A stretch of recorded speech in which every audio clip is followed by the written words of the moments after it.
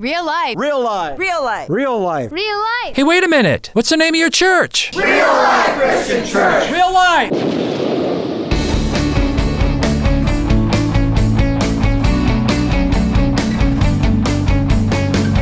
Get real with another edition of Think About It. Real life messages from Pastor Dennis Rasper from Real Life Christian Church. And now, let's listen to the message from Pastor Rasper. Sometimes I need to look at my life and see what I'm devoted to. You know, what gets my energy, my time, my talent, treasure, what gets it? And I ask myself, have I lost my sense of priorities? What's on top of that system of values that needs to come down? And what's low that needs to rise to the surface? And the new year is obviously a great time to think about this. And so I call this message, this new sermon series, I call it What Matters. What does matter and what should matter to us as we invest ourselves. And I want to do this biblically. I don't want to just say you should be devoted to stuff that I think is worthy of your devotion.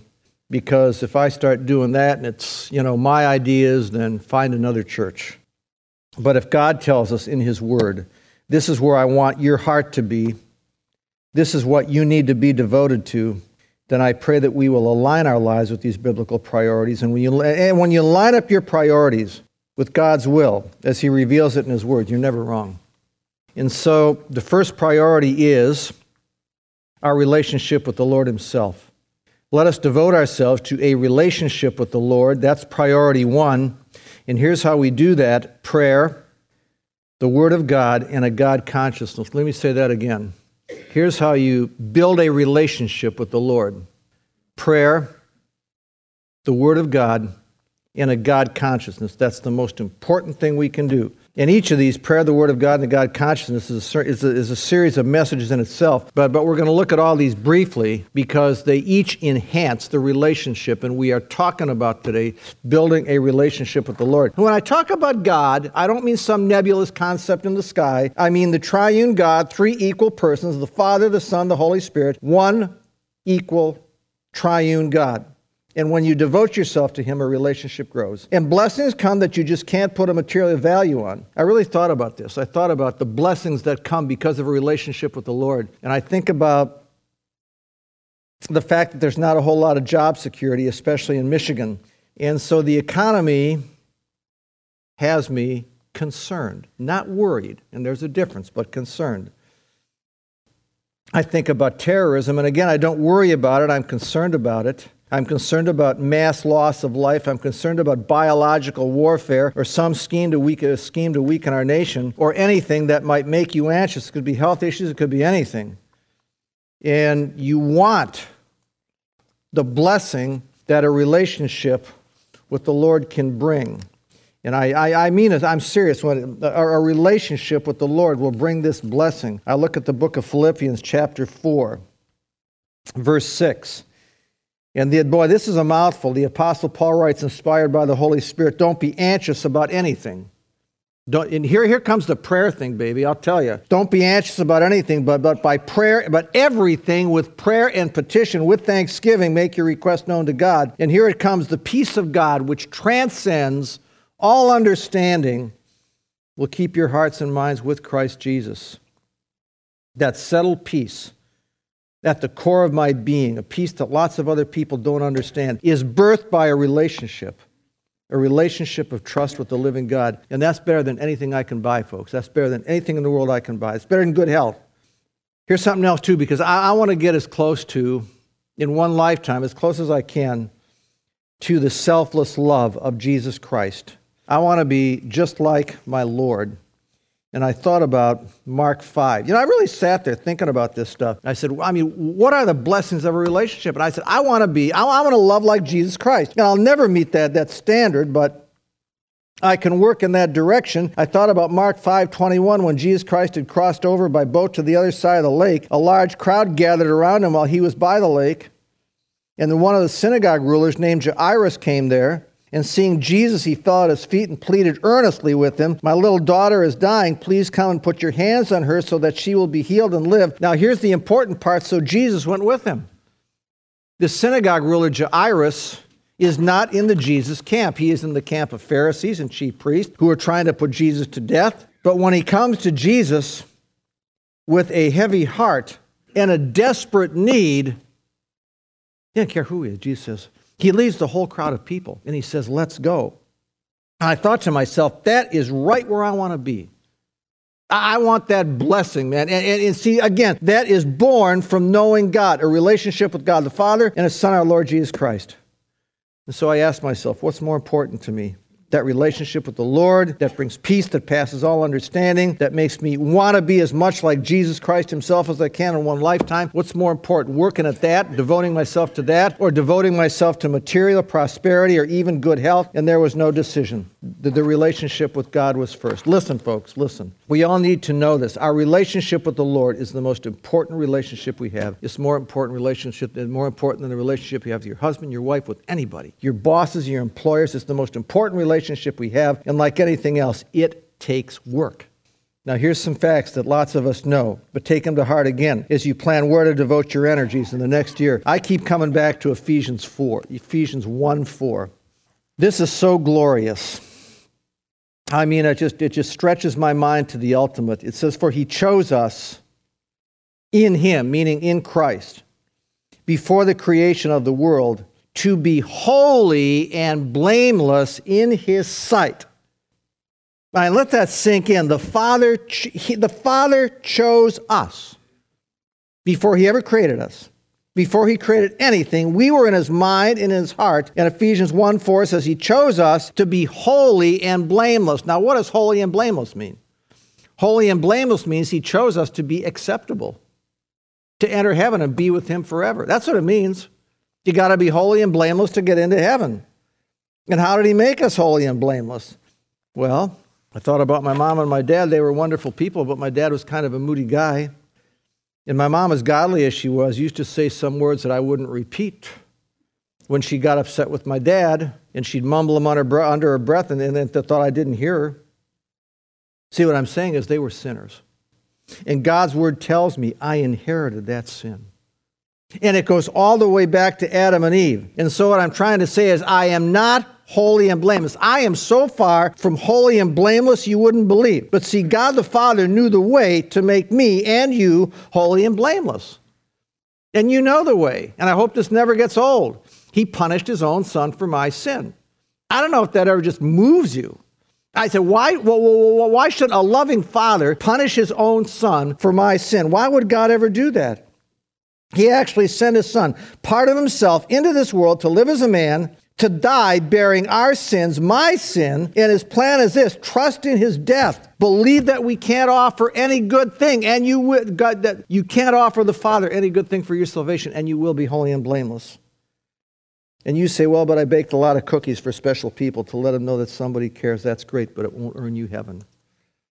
Or you say, I blow the snow off 3 other driveways besides my own at my own time and expense. You know what the Pope would say? He'd say, bless you, my child. But it doesn't merit heaven. When you place your faith in the Lord Jesus Christ, the Father gives us, and here's a doctrinal word, He imputes to us the very righteousness. And I never get tired of saying this. When you place your faith in Jesus Christ, the Father imputes to you. I mean, this is so glorious. The holiness, the blamelessness, the righteousness of Jesus Christ.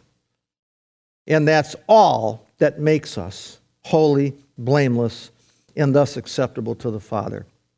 Don't just take my words for it. Look at God's Word. Someday read Romans 4. It's all right there. So what I'm saying is God's given me my life. And that's why I want to build that relationship with Him above all other relationships. And I do that through prayer, through the Word, and through a consciousness of His presence at all times. And I never want to take Him for granted. I never want to lose a passion for the Lord. I never want that relationship to get stale. And that's why I call this message, Fan the Flame. There's a title to this message. And I look at the book of 2 Timothy, chapter 1, verse 6. And here's where I get the title. Paul says to Timothy, for this reason I remind you to fan into flame the gift of God which is in you through the laying on of my hands. There's a spark in you, Timothy. He says, fan that spark into a flame, that spark which is in you. For God did not give us a spirit of timidity, listen to this, but a spirit of power, a spirit of love, and a spirit of self-discipline. See, Timothy was a young guy, 30s, maybe early 40s, and the Apostle Paul had personally trained him to be the pastor of the church in the city of Ephesus. And Ephesus was full of false prophets. And these false prophets were very eloquent, and they were very convincing. And they were telling people, listen to me, follow me, I have the truth. And Timothy was kind of a young guy. He didn't have that eloquence that some of these guys had, okay? And also, the temple of the Greek goddess Diana was in Ephesus, and people were devoted to Diana. And listen, the point is, the gospel of Jesus Christ in that culture, in that city in particular, was a hard sell. And Timothy got scared, and he got weary, and he wanted to back off, and he got sick a lot. As a matter of fact, Paul told him a lot of times, take a little wine for your sick stomach. He wanted to stay home in bed. He looked for excuses not to go to work. He lost the flame he once had. And so Paul says to him, now you can understand, fan into flame the gift of God, which is in you. Now listen, he's saying this to you, but I need this, so do you. For God did not give us a spirit of timidity, but a spirit of power, of love, and self-discipline. Man, that's for me, that's for us. Now here's 6 ifs. First one. If the fire you once had for the Lord Jesus Christ is going out. Or, secondly, if you have lost or have less of a passion for the lost and just want to leave their salvation to somebody else. Or here's another one. If you just want to give up on the challenges in your life. Or if you're satisfied just to come to church on a Sunday and think I've done my duty. Or if prayer is a chore and not an opportunity.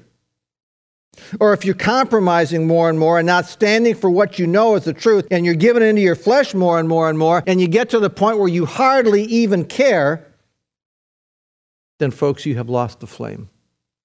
You're losing it. But here's the deal, you can get it back. You can fan that spark till it's a fire again. You can face anything. You can deal with any situation. I mean, you can love the Lord with that fire and that passion again. You can quit compromising. You can care about your sin and stand against it. And the first way is prayer. You got to devote yourself to prayer. Prayer is the first thing. Here is a key passage in Scripture. And this is our key passage as regards to prayer. This is Matthew chapter 6. In verse 8, now get the logic here.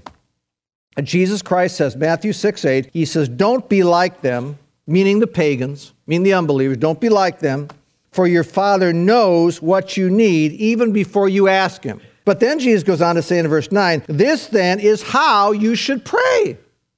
So he says, pray anyway. He goes on to say, pray like this, our Father in heaven, hallowed be your name, and so on. So here's the question. If your heavenly Father knows what you need before you ask, why pray? Jesus says your Father knows what you need before you ask him, but then he says, pray anyway, pray like this. Why? Now here's the big deal. Because prayer is not about getting. It's about knowing.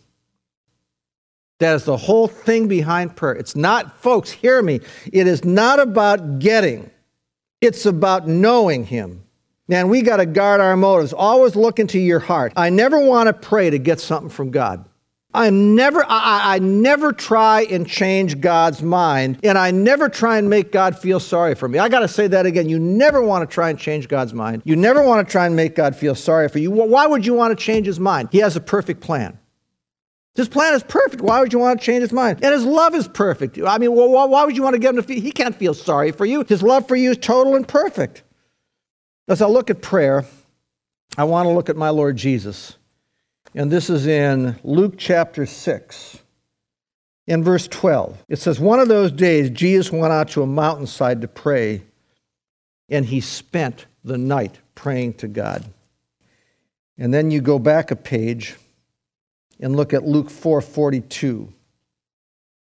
At daybreak, Jesus went out to a solitary place to be alone with his Father. And so in Luke 6, he spends all night in prayer.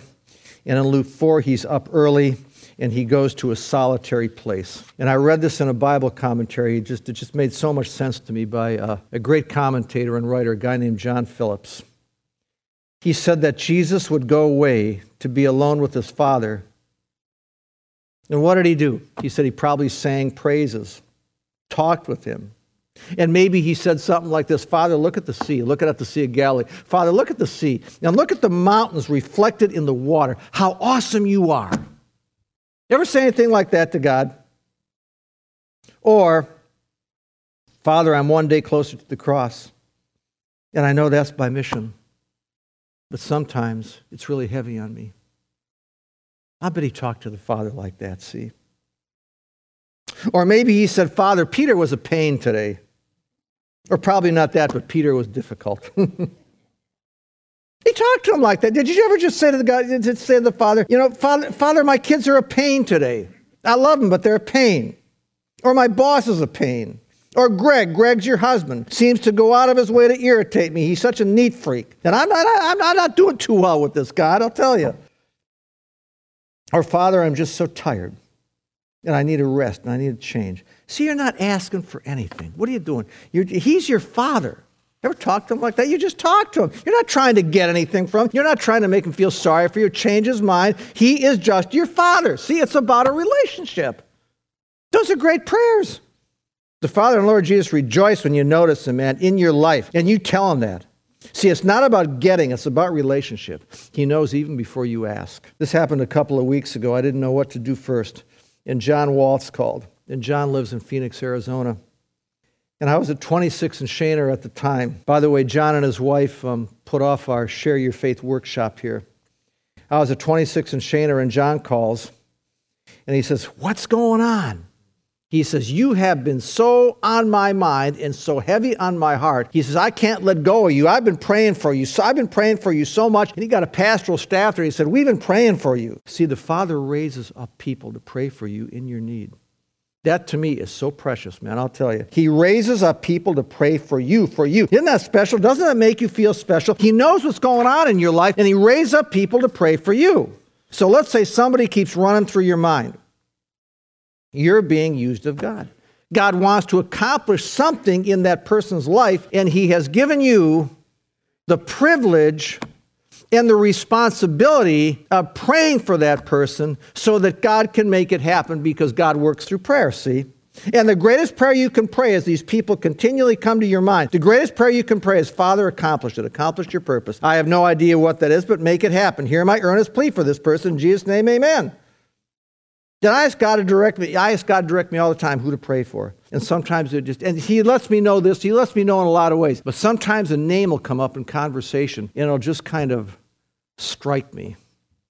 And I'll say, oh yeah. Listen, when you sense that somebody isn't in the Lord, and they think they are, but you sense they're not, that is from the Spirit of God.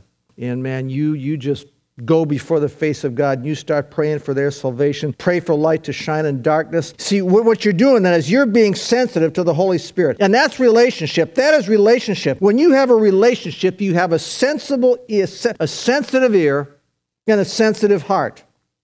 And God will put it on your heart to pray for somebody. And he trusts you with that responsibility. And that is so great. A relationship with God through prayer. It takes time, it takes work. But I'll tell you what. When you have that relationship, the fire begins to burn again. The passion, the zeal comes back. See, we're looking at what matters, what you will devote yourself to as you arrange your priorities.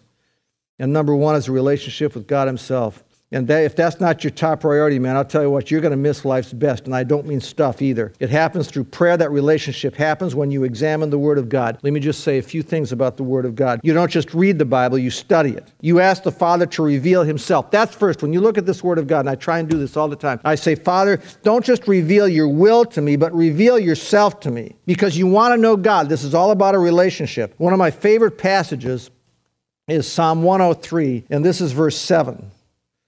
It says, he made known his ways to Moses. Now get the difference. And his deeds to the people of Israel. The Lord made known his ways to Moses and his deeds to the people of Israel. See, I can see God's deeds. All I have to do is look at nature. All I have to do is look at creation. I can see God working in people's lives. I can see God's deeds. But folks, I want to know God's ways. I want to know, I want to know how God thinks. I want to know God's heart. And I get to know God right here in the Word of God. See, I just thought about Job as an example. When Job lived, the thinking was this. If you're blessed and happy and wealthy and healthy, you're in God's favor. But if you're poor and sickly and have one problem after another, you're out of God's favor. And it's easy to think like that today. And then I read Job, which tells me that God is that Job was the most God-fearing, righteous man alive at that time. That's Job 1:8, and look what happened to him. And what are prosperity teachers going to tell you? Prosperity teachers all over there, they're going to tell you that God wants you to have all this good stuff. He wants you to have healing and wealth and all the rest. And see, you can point to Job, and you can say, I know my God better than that. I know that's not my Father's heart, that I always be healthy and wealthy and happy. That's not my Father's heart. And that means you're getting to know God through the Word. And that means you can go through some issues and troubles in your life, and you can conclude that God doesn't love me less because I'm going through this stuff. Just by understanding Job. See, what happens is through the Word of God, you're getting to know God. Some people believe, here's something else, that when you accept Jesus Christ, life becomes easier, life becomes less challenging, not as many issues. And some people really believe that. Then I look at Luke 14. And see, this Word of God helps me know God. Jesus says, if anyone comes to me, now listen, and does not hate his father and mother, his wife and children, his brothers and sisters, yes, even his own life, he cannot be my disciple. And that gives you a whole new perspective on what it means to be a disciple or follower of Jesus. He doesn't mean hate literally. What he does mean is he wants to be first in your life. No idols. Let go of them. People or stuff. Easy, right? Then he says in Luke 14:27, and anyone who does not carry his cross and follow me, hear this, cannot be my disciple. And so you've just got a whole new perspective on discipleship. You got to let go of your idols. You got to learn to carry your cross. It's not all as we used to say, peaches and cream and stuff like that. And you're just getting to know the mind and the heart of God as you study His Word. I'll look at Luke 6. This is so good. I'll look at Luke 6. I look at this and I say, how many people in today's world think like this? And you are a believer and you think like this. I pray you think like this. I'm looking at Luke 6. I'm looking at verse 20. Looking at his disciples, he said, Blessed are you who are what? Poor, for yours is the kingdom of God. Blessed are you who hunger now, for you will be satisfied. Blessed are you who weep now, for you will laugh. Blessed are the poor. Blessed are the hungry. Blessed are those who are rejected if God so wills. Blessed. How many people think like that? That's the kind of a word of God, folks, that empties churches. It doesn't fill them. Listen to the rest. Listen to verse 22. Blessed are you when men hate you. Blessed are you when men hate you and revile you and insult you and reject your name as evil because of the Son of Man. Listen to this. Rejoice in that day and leap for joy because great is your reward in heaven, and so on. And so you think differently. You think differently about what it means to be a Christian when you internalize these words of Jesus. You say Christianity has sacrifices, but what He gives me is the kingdom of God. He gives me, verse 21, true satisfaction. I'm blessed when I don't deny Him. Listen to verse 24. But woe to you who are rich. Blessed are you if you're poor, but woe to you who are rich. You've already received your comfort. Woe to you who are well fed now, for you will go hungry. Woe to you who laugh now, for you will mourn and weep. Woe to you when all men speak well of you. That's how the fathers treated the false prophets, and so on and so on and so forth. Nobody likes to think like that. But see, when you think like that, you're coming to know God's heart, how He thinks, and that is born of a relationship. Just one more. And this is something nobody likes to hear. Most people love to think you can be good enough to earn heaven by your works, because that makes a whole lot of sense. And then you read Galatians chapter 3, verse 10, where the Apostle Paul writes, inspired by the Holy Spirit, all those who rely on doing good works or observing the law are under a curse. It means you rely on it for salvation. For it is written, now listen to this, cursed is everyone, Galatians 3:10, who does not continue to do everything written in the book of the law. And you read that and you say, oh, that's God's standard. If I'm going to be saved by doing good works, I have to obey every law there is. I have to do everything written in the book of the law. And then you kind of cry out and you say, that's impossible, and you're absolutely right, but guess what you've just discovered?